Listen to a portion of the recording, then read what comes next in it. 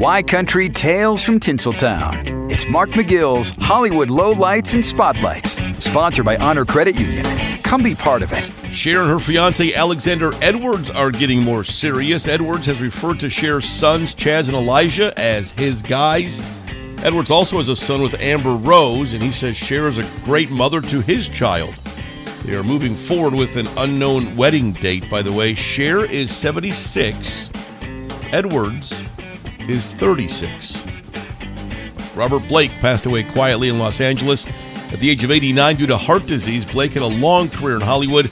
Starting from a young age in Our Gang, he won an Emmy for his role in Beretta and was nominated for 2 others during his career. Blake was accused of murdering his second wife, Bonnie Lee Bakley, in 2001, but was later acquitted. A private memorial service will be held for him. His family has requested donations to City of Hope in lieu of flowers.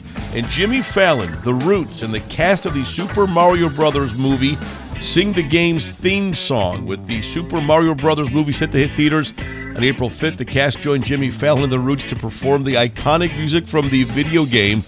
Chris Pratt, Anya Taylor-Joy, Jack Black, Keegan-Michael Key, and others joined in on the fun. How do you sing a song that doesn't have words?